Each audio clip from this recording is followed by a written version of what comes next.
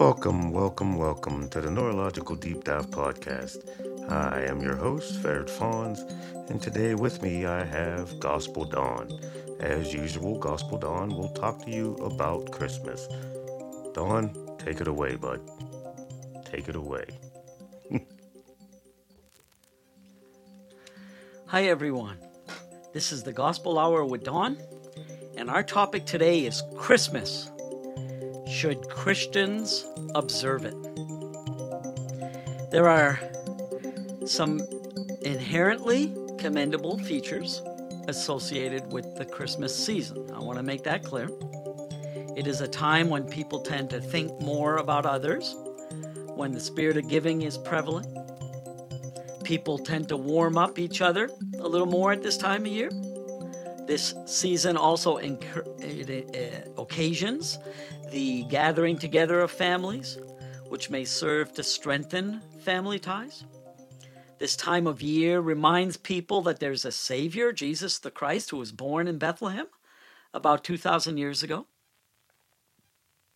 It presents an opportunity for fathers to read to their children the biblical account of the birth of Christ.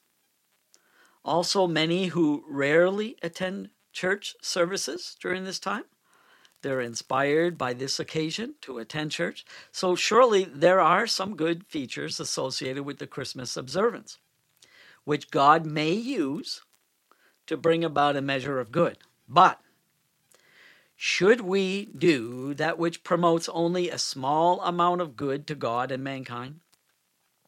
Shouldn't we rather do, according to our ability, that which is calculated to promote the highest possible amount of good? God's will is for us to obey His laws implicitly. And this is the best way of accomplishing the most good. That is, by obeying the law. As we obey God's laws, that's how we do good. And I'm reading now in Deuteronomy chapter 5 and verse 29. And it says this, "Oh, that there were such an heart in them, that they would fear me and keep all my commandments always, that it might be well with them and with their children forever." Do you see here how God gave His law for the purpose of promoting our well-being? So therefore, the more we obey the law, the more we will have well-being and happiness. The word well-being speaks really of happiness. Here's another verse in Deuteronomy chapter 5, verse 33, same chapter. "Ye shall walk in all the ways which the Lord your God hath commanded you, that ye may live, and that it may be well with you, and that ye may prolong your days in the land which ye shall possess." So that's another verse that shows the importance of obeying God's law.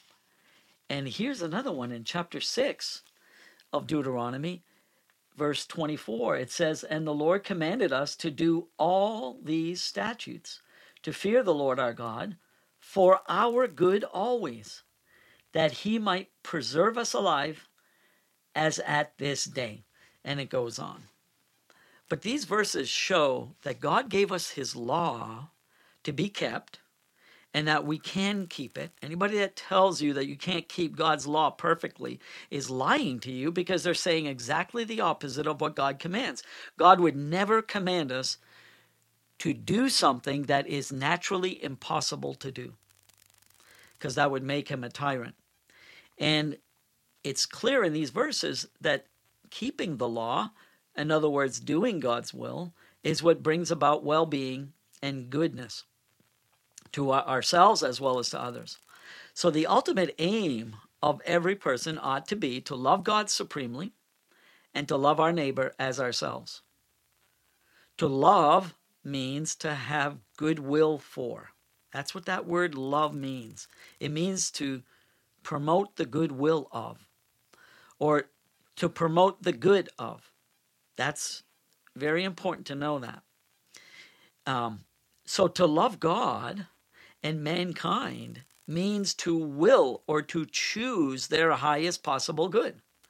And the best way to do this is to first discover God's law and then obey God's laws.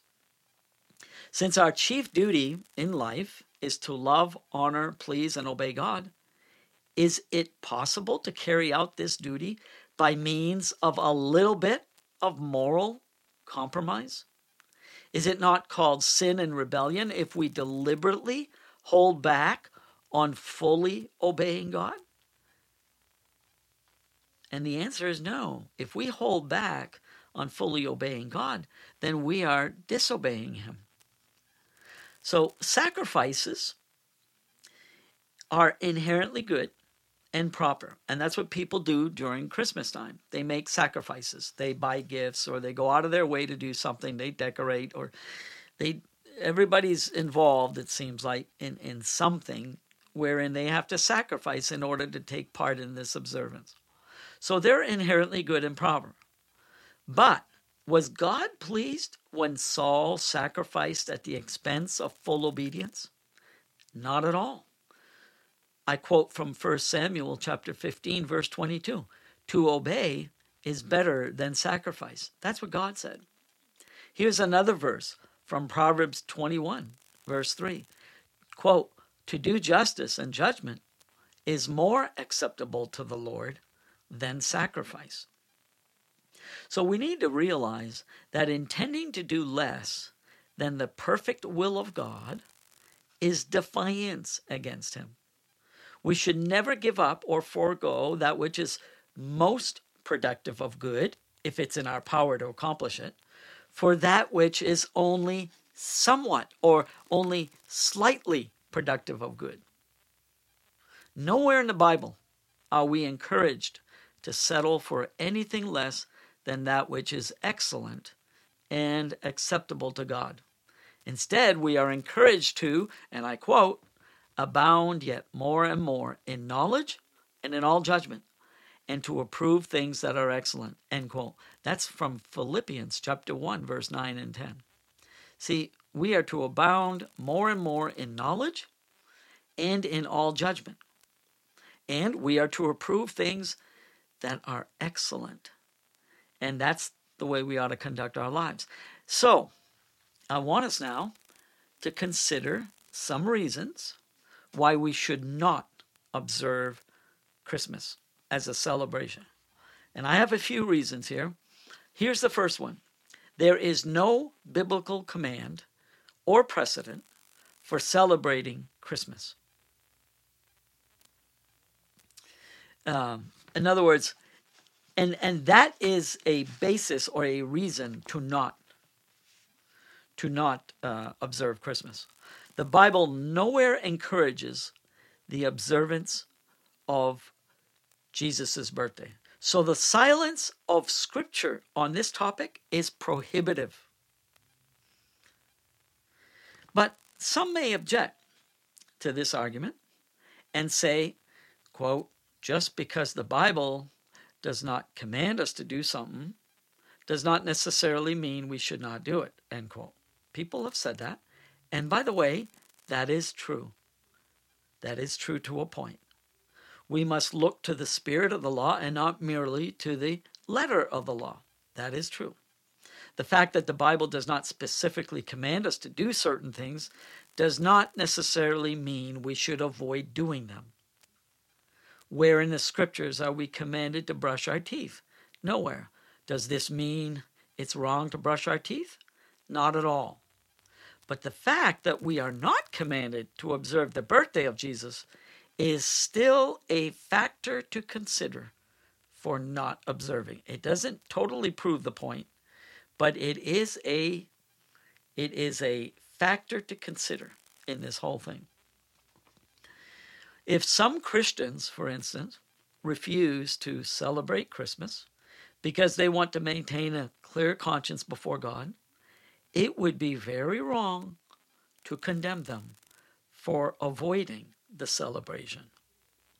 Could the advocates of Christmas honestly come up with a single verse of Scripture or a single law of Christ that makes Christmas observance morally binding? I have never seen such a verse or such an argument, really. Therefore, since there is no law commanding its observance, those who condemn the abstainers of Christmas or try to make Christmas observance morally binding are encouraging legalism, even as the Judaizers did in the early church by pushing circumcision and other aspects of Jewish ceremonial law. Now, I want to read to you Galatians chapter 4. It's Galatians chapter 4 and verse 8. It says, "Howbeit then, when ye knew not God, ye did service unto them which by nature are no gods. But now, after that ye have known God, or rather are known of God, how turn ye again to the weak and beggarly elements, whereunto you desire again to be in bondage? Ye observe days and months and times and years. I am afraid of you, lest I have bestowed upon you labor in vain." Now here, the Jews, some of the Jews who espoused Christianity, were teaching the churches, the Christians, that they had to observe certain Jewish ceremonies and certain Jewish, what you would call them ceremonies or observances or holy days and things like that. Well, this verse says that to go back to observing those holy days like Pentecost, the Feast of Pentecost and the Feast of Passover, to go back and observe those feasts and make them binding, morally binding on Christians, that would be wrong. And Paul was speaking against that. That would be called legalism or Judaizing. It was called Judaizing or legalism. In other words, it was pushing for a law or an observance that was antiquated and repealed by God since the coming of Christ.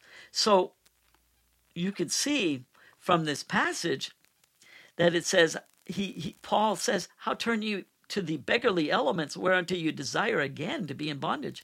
You observe days and months and times and years." Now, these were at one time required to be observed by the Jewish people, but since Christ came, they're no longer required.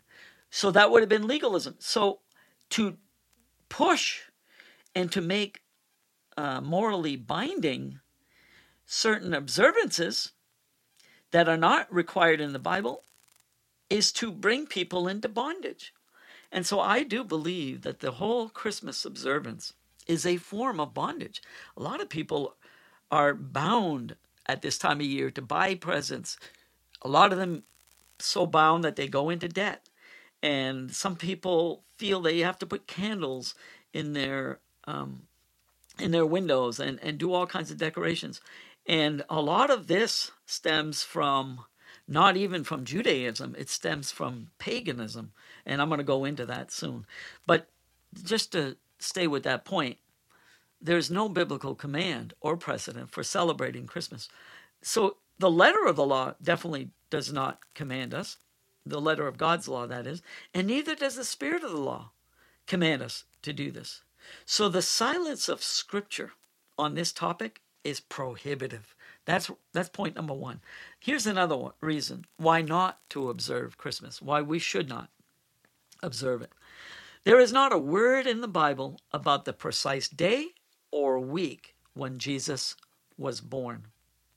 It would have been very unlikely that in December, the shepherds of Bethlehem would have been tending their sheep by night in open fields.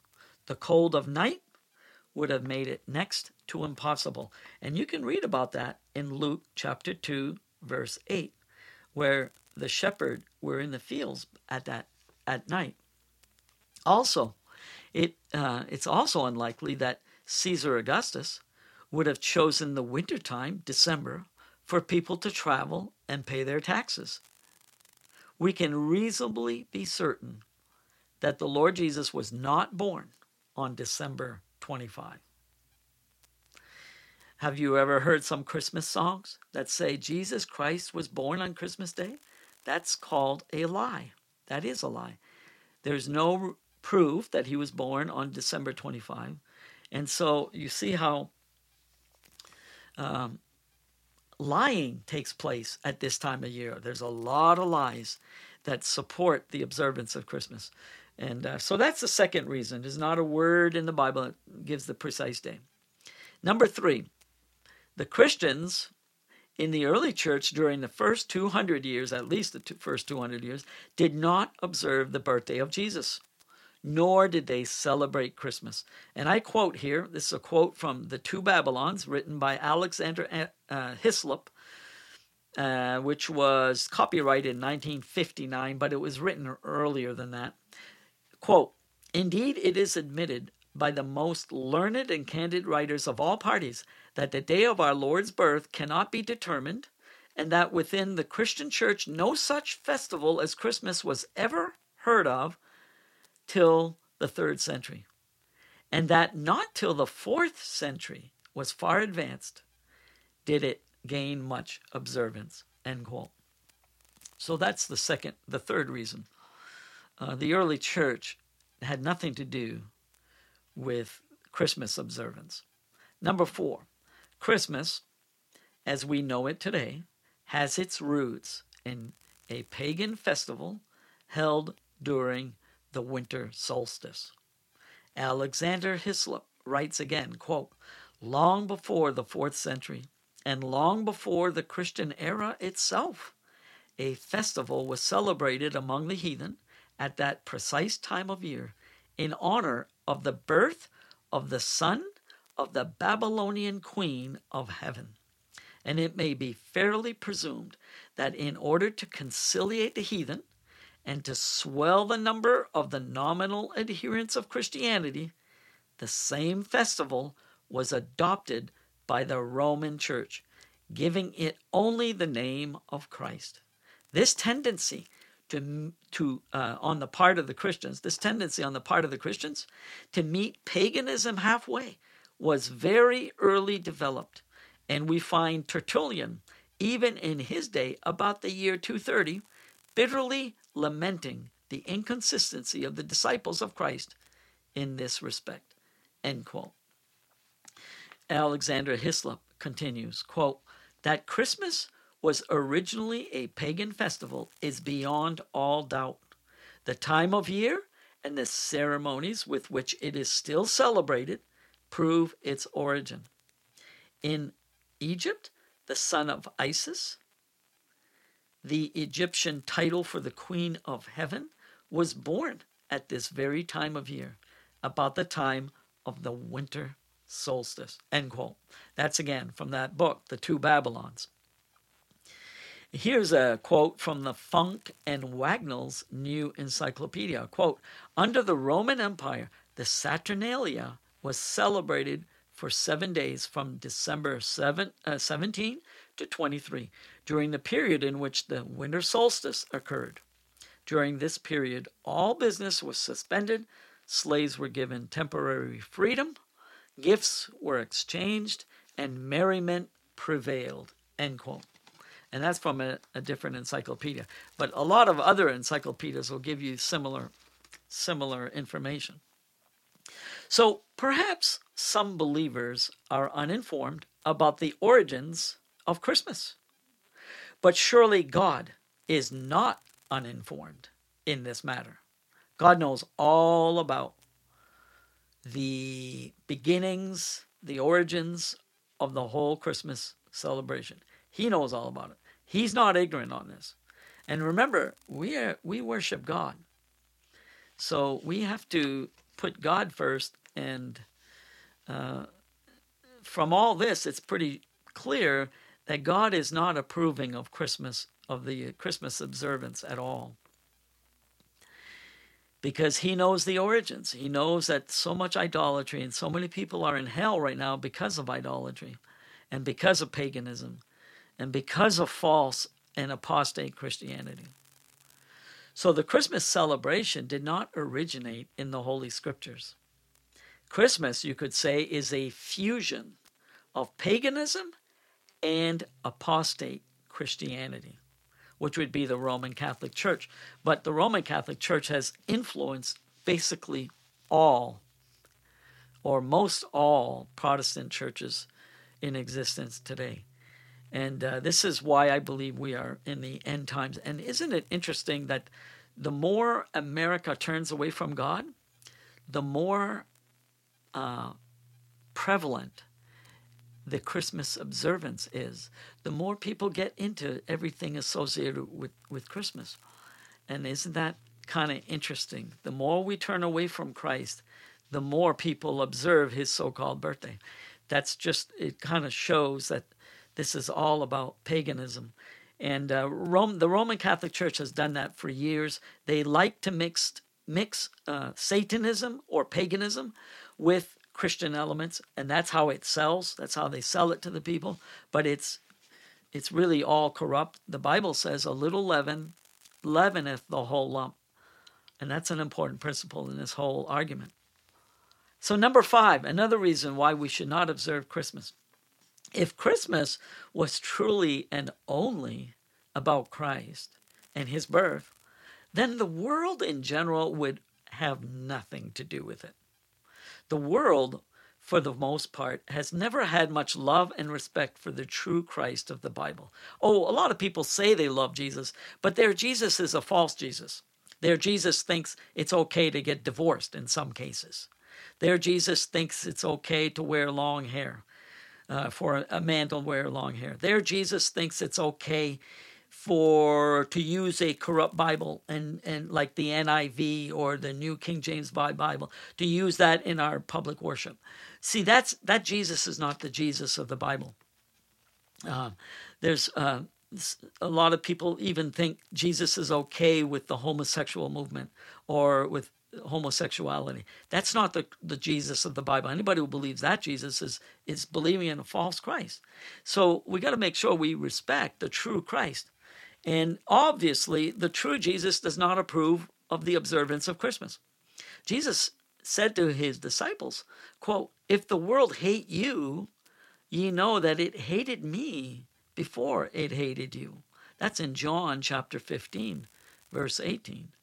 And the Apostle John said in his epistle in 1 John chapter 5, he says that the whole world lieth in wickedness.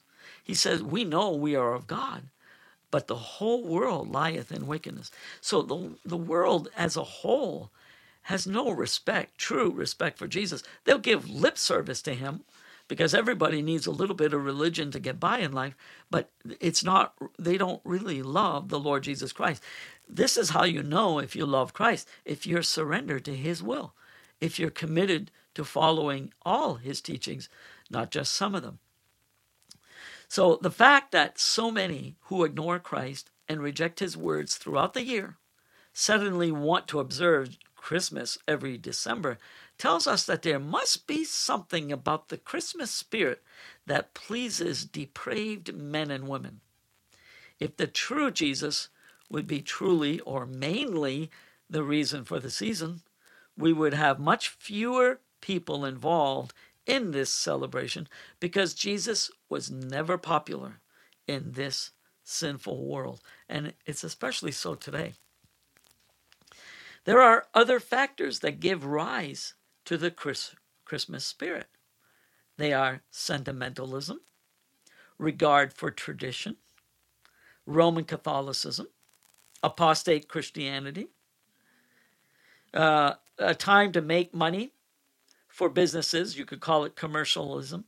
Some people like the winter solstice. They worship the sun because remember, the sun starts to get the days start to get longer right after the winter solstice. Some actually get involved in sun worship or stars, the worship of the stars, the horoscope. And that's a little bit associated with it because it's paganism. Some like the gifts.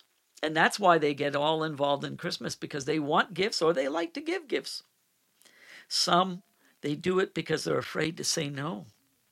That's a big reason why people observe Christmas, because they don't want to be the social outcast. So, in other words, some do it because they desire social approval. Some are afraid to be called the Grinch. Even the media has been pushing this for so many years that now it's well entrenched in our society. But actually, it's still paganism. God hasn't forgotten. So if we care about pleasing God, we got to really think about these things. Do our best to serve God at this time of year, during Christmas time. So here's another reason. Christmas, another reason why to not observe Christmas. Christmas has too much Roman Catholicism mixed into it.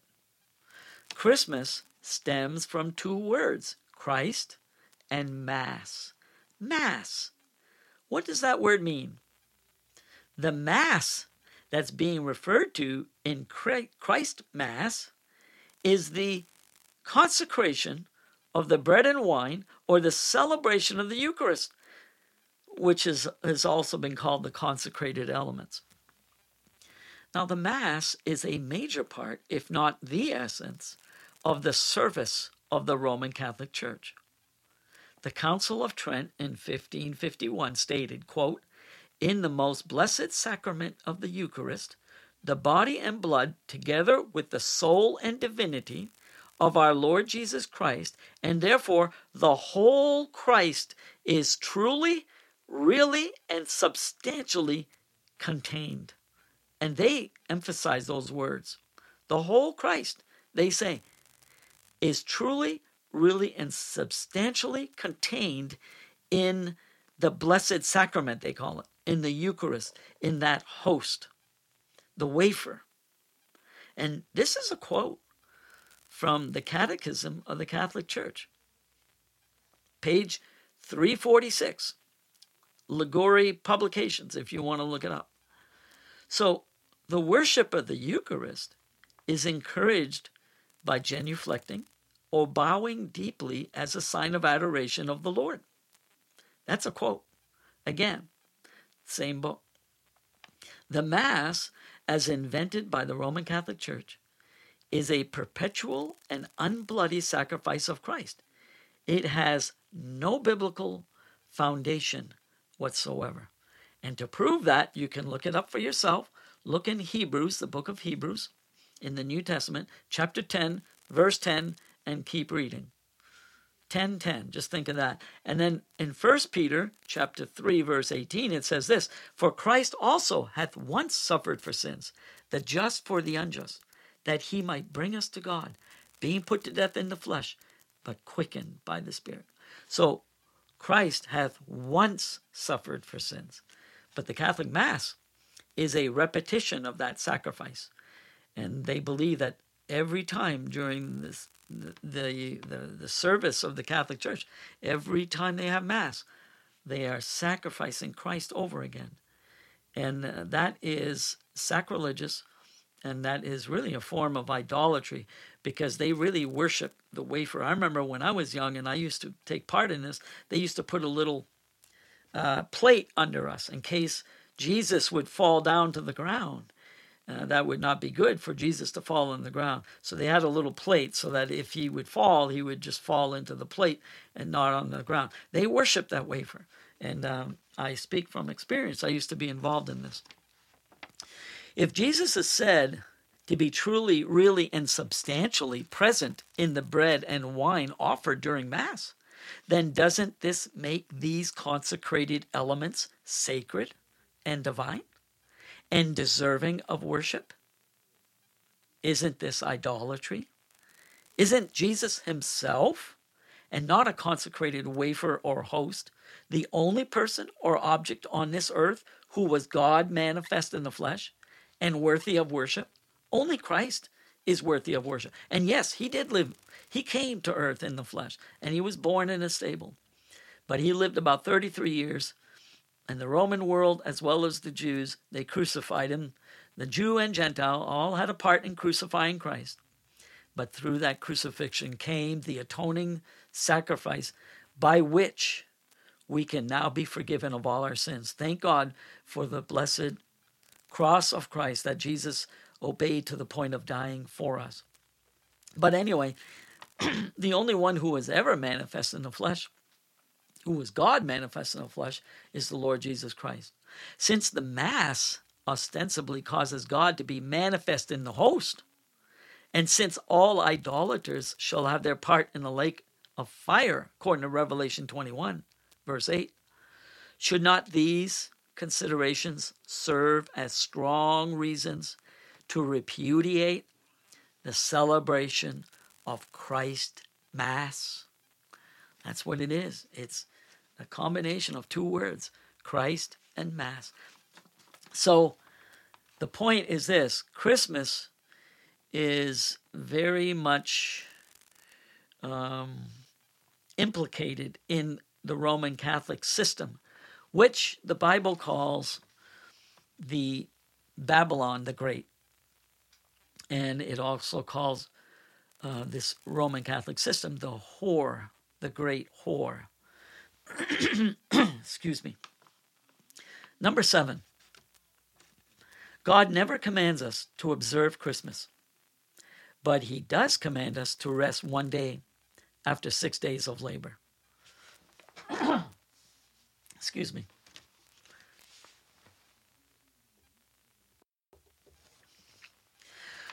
Why do so many who take lightly the commands and the precedent to observe the Lord's Day take so much pain to observe a day that is not only never mentioned in the Bible, but also well confirmed to be associated with heathenism? If they who cooperate with Christmas would be truly sensitive to God's voice, they would begin to take the day seriously, or that one day that the Bible commands us to observe. What is that day? It is the Christian Sabbath, or the Lord's Day. Sunday, we could call it. The first day of the week. And that's when the early church observed a day of rest. Or it definitely was the day when they would go and hear some preaching. It would be the first day of the week. And you can read all about this in the Bible. Now, yes, the Jews observed the day of rest, and the word Sabbath means rest. They observed it on Saturday, which is the last day of the week.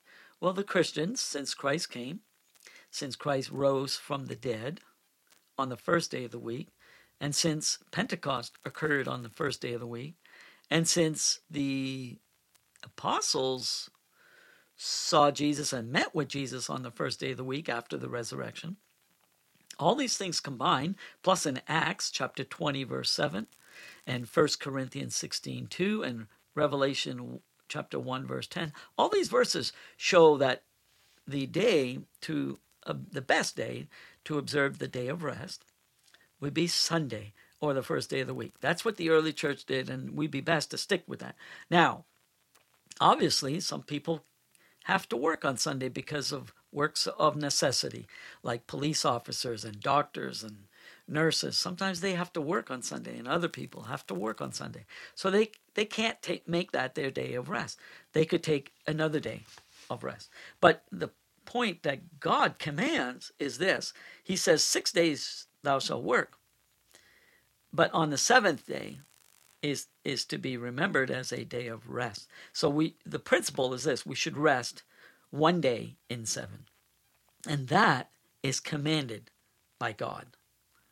And how many people are doing that? Number 8, if Christ were truly the reason for the season, then would not those who celebrate Christmas follow Christ more closely during this time of year? If Christ would really be the central figure of this season, we would see an increase in Bible study and a drop in alcohol consumption. If Jesus Christ would be truly remembered and honored in this winter celebration, then we would expect to see a decrease in immorality at this time.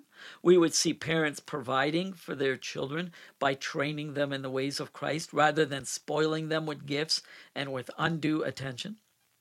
We would see less pursuit of material gain and more pursuit of spiritual advancement. We would see more giving that meets spiritual needs and less giving to compromised Christian ministries, which there are many in America. We would see stores and businesses make much mention of Christ and his birth.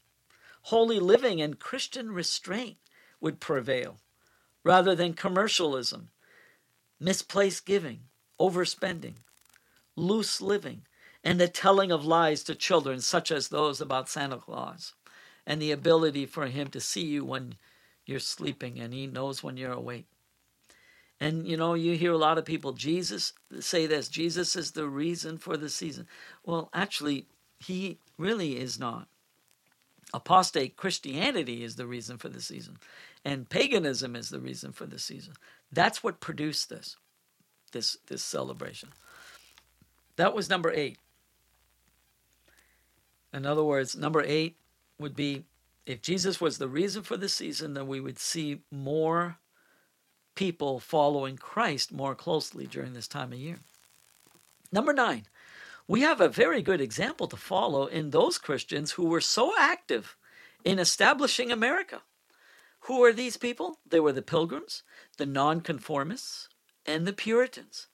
John Quincy Adams, who was the 5th president of the United States, made a speech on a July 4th in 1837.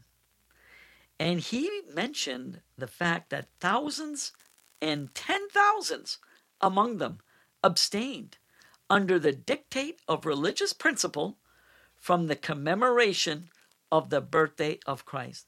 That was early America. Thousands and thousands did not observe Christmas in early America. And the reason why is because it was founded by Bible believers who wanted to escape the tyranny of Rome and the fact that Rome would censor good speech. And they wanted to escape that. Rome practiced censorship very, very much over there in Europe. And that's why the Pilgrims wanted to leave Europe, because they saw that their countries were corrupt and they were not fearing God and obeying God. So that's why they founded America. Well, regarding this comment by John Quincy Adams, Mr. David Barton inserted an interesting note in his book. Forgive me, it's a little lengthy, but it's really a good note. It's from David Barton in his book called Celebrate Liberty from the Wall Builder Press. And I quote here, "It seems unimaginable today that tens of thousands in the then extremely religious New England region would abstain under dictate of religious principle from celebrating Christmas, which today has become such a prominent religious holiday. Yet such was the case. Why?" He asks why. Because the Pilgrims and Puritans of New England found no biblical precedent for a public celebration of that day. Recall that the goal of these groups was to simplify religious worship and to cut away all religious rituals and celebrations not specifically cited in the Bible. Nothing in the Bible established any date for the birth of Christ. The holiday was instead established by Roman tradition, thus making it, in their view, one of the many pagan holidays that had been inculcated into the corrupt church that had persecuted them, and which they and other religious leaders wished to reform. Consequently, Christmas in New England remained a regular working day. In fact, Massachusetts passed an anti-Christmas law in 1659, declaring, "Whosoever shall be found observing any such day as Christmas, or the like, either by forbearing labor, feasting, or any other way, upon such account as aforesaid, every such person so offending shall pay for each offense 5 shillings as a fine to the country." The law was repealed in 1681. But the holiday still was not celebrated by religious nonconformists or dissenters, which were the Puritans and the Pilgrims. It usually was celebrated, Christmas at that time was usually celebrated only by a few Anglicans, later called Episcopalians, and Catholics, and other more formal or high church tradition New England families. It was not until the 1830s and 1840s, at the time of this oration, that Christmas celebrations were just beginning to be accepted in New England, and it was primarily due to the influence of the large-scale Christmas celebrations in cities such as New York. Although as late as 1870, in Boston public schools, a student missing school on Christmas Day could be punished or expelled. By the 1880s, however, Christmas celebrations had finally become as accepted in New England as they were in other parts of the country. That's now end quote. That was his lengthy quote. And I just thought that was quite noteworthy that he said that. And I have another quote here. It's from Increase Mather, who said this in 1687. He was a very influential New England Puritan, and he was a pastor, authority of some kind. And his name is Increase Mather. And this is what he wrote, quote, "In the apostolical times, the feast of the Nativity was not observed. It can never be proved that Christ was born on December 25. The New Testament allows of no stated holy day, but the Lord's Day. It was in compliance with the pagan Saturnalia that Christmas holy days were first invented. The manner of Christmas keeping, as generally observed, is highly dishonorable to the name of Christ." And he was not the only one that spoke like that. There was another Anglican, Hugh Latimer, even spoke like that. He said this: "Men dishonor Christ more in the 12 days of Christmas than in all the 12 months besides," end quote. That's what he said. And so these are just some good quotes from people who were very instrumental in the founding of our country. And they did not push for Christmas observance. That is definitely being pushed by apostate Christianity. Number 10, another reason not to celebrate Christmas. Celebrating the birthday of Jesus is not the kind of love and affection that God really wants. And this is another reason to avoid Christmas. Observing Jesus' birthday is doing something that he never tells us to do.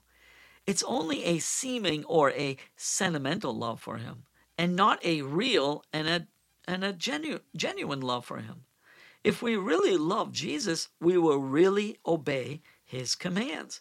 And some of his commands are these: be not conformed to this world. Do not participate in the Roman Catholic Mass. Flee from idolatry. Flee from paganism. Flee from wafer worship. And I could add to this list. These are all commands that are given to people, and people are not obeying. Here's another command: wives, submit yourselves unto your own husbands in everything. That's a command of Christ. Just that alone would solve many problems in our homes. And husbands are to act as heads of their wives, and they are to rule well their own homes. And that too would really solve a lot of problems. So these are just some of the things. Most husbands, if I could give an example here, most husbands want love, affection, honor, and submission from their wives. Would your wife be pleasing you if she celebrated your birthday or brought you gifts from time to time, while regularly withholding from you the love, affection, and submission that you desire and that you are entitled to? Think about it. Suppose your wife claims to love you, but she also loves another man also. Would you consider her to be a good wife? When we flirt with the spirit of Christmas, are we not taking part in a celebration that began before Christ and in honor of the Son God, and yet taking part in idolatry? Is that the way we love Christ? Flirting with idols? No. The Bible says, little children, keep yourselves from idols. Most parents want love, respect, and obedience from their children. Suppose your child gives you gifts and hugs and always remembers your birthday, but regularly ignores your wishes or disrespects you or disobeys your will? Would you appreciate that child being that way? Obviously not. And this is how fickle Americans have been. Oh, it's a big sin these days if you don't give somebody something for their birthday. Well, the Bible doesn't command you to give anybody anything for their birthday, but it does command children obey your parents in the Lord, for this is right. See, we got to obey the commands, and I'm sure most parents want obedience from their children more so than just about anything else, because parents care for their children, and they know that if their children obey their rules, that it will go well with them, because parents really care about the well-being of their own children. So a child who remembers your birthday but disobeys your commands, would that child be pleasing to you and in your favor? And I think the answer is obvious. Our Heavenly Father does not want us to remember his Son's birthday, which he kept hidden from the world for a good reason. Instead, he wants us to love his Son by obeying his commands. One of his commands is this: to observe the Lord's Day, which is the Christian Sabbath, which has been the day that Christ rose from the dead, which would be the first day of the week. Are you observing the Christian Sabbath by making the first day of the week a time of church attendance and rest from usual labor? That's the day that God wants you to remember. So I want to conclude here with some words. Yes, we should express goodwill toward all men, spread cheer to all, and promote the highest possible good to mankind. But in doing this, we should never offend God or use means that are in conflict with his written word. Christmas trees, mistletoes, wreaths, exchanging of gifts, merrymaking, taking time off from work, candles, wreaths, I already mentioned wreaths. All these customs during this time of year are more in line with the Roman Saturnalia and the worship of the Babylonian sun god than they are in line with biblical Christianity. You can look at Jeremiah chapter 10, verse 1 to 5, where it seems very, very likely that that's where Christmas trees came from. Some in our day, especially the leftists, who control the mass media, and some large, or maybe all large corporations, they do not want us to say Merry Christmas, but prefer us to say Happy Holidays. They avoid the word Christmas because they have an aversion toward Christ, the Son of God. But others avoid the greeting of Merry Christmas out of a deep love for Jesus Christ and don't want to smear his good name by associating him with old pagan forms of worship and with Roman Catholicism. Jesus Christ is entirely truthful and completely without sin. He could have no part in perpetuating superstition or the worship of nature or the Roman Catholic Mass or the use of candles, which stems from superstition and paganism, or the use of the Christmas tree, which apparently has been in the past used by pagans. The observance of the Christmas holiday has some inherently benign aspects, but is this holiday celebration entirely commendable in the sight of God? Is it well-pleasing to God and thus morally right to take part in a celebration that is derived from paganism, associated with a corrupt form of Christianity, and productive of much materialism and covetousness? Is God pleased when we engage in practices that have elements of evil mixed in with elements of good? Can a little leaven of corruption leaven the whole lump? Well, the Bible answers that in Galatians chapter 5, verse 9. Now, I want to turn to a passage that is in Jeremiah. I said I mentioned Jeremiah, and it's in chapter 10, and verse 1 says this: Hear ye the word which the Lord speaketh unto you, O house of Israel. Thus saith the Lord, learn not the way of the heathen, and be not dismayed at the signs of heaven.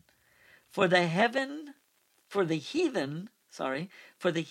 are dismayed at them. For the customs of the people are vain. For one cutteth a tree out of the forest, the work of the hands of the workmen, with the axe. They deck it with silver and with gold. They fasten it with nails and with hammers, that it move not. They are upright as the palm tree, but speak not. They must needs be born, because they cannot go.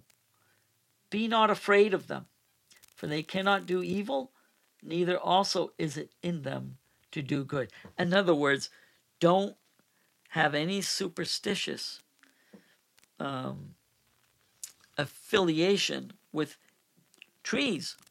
And it's talking about trees that they would deck with silver and gold. And this is written way before Jesus was born. This was written in probably about 600 BC, about 600 years before Christ was born.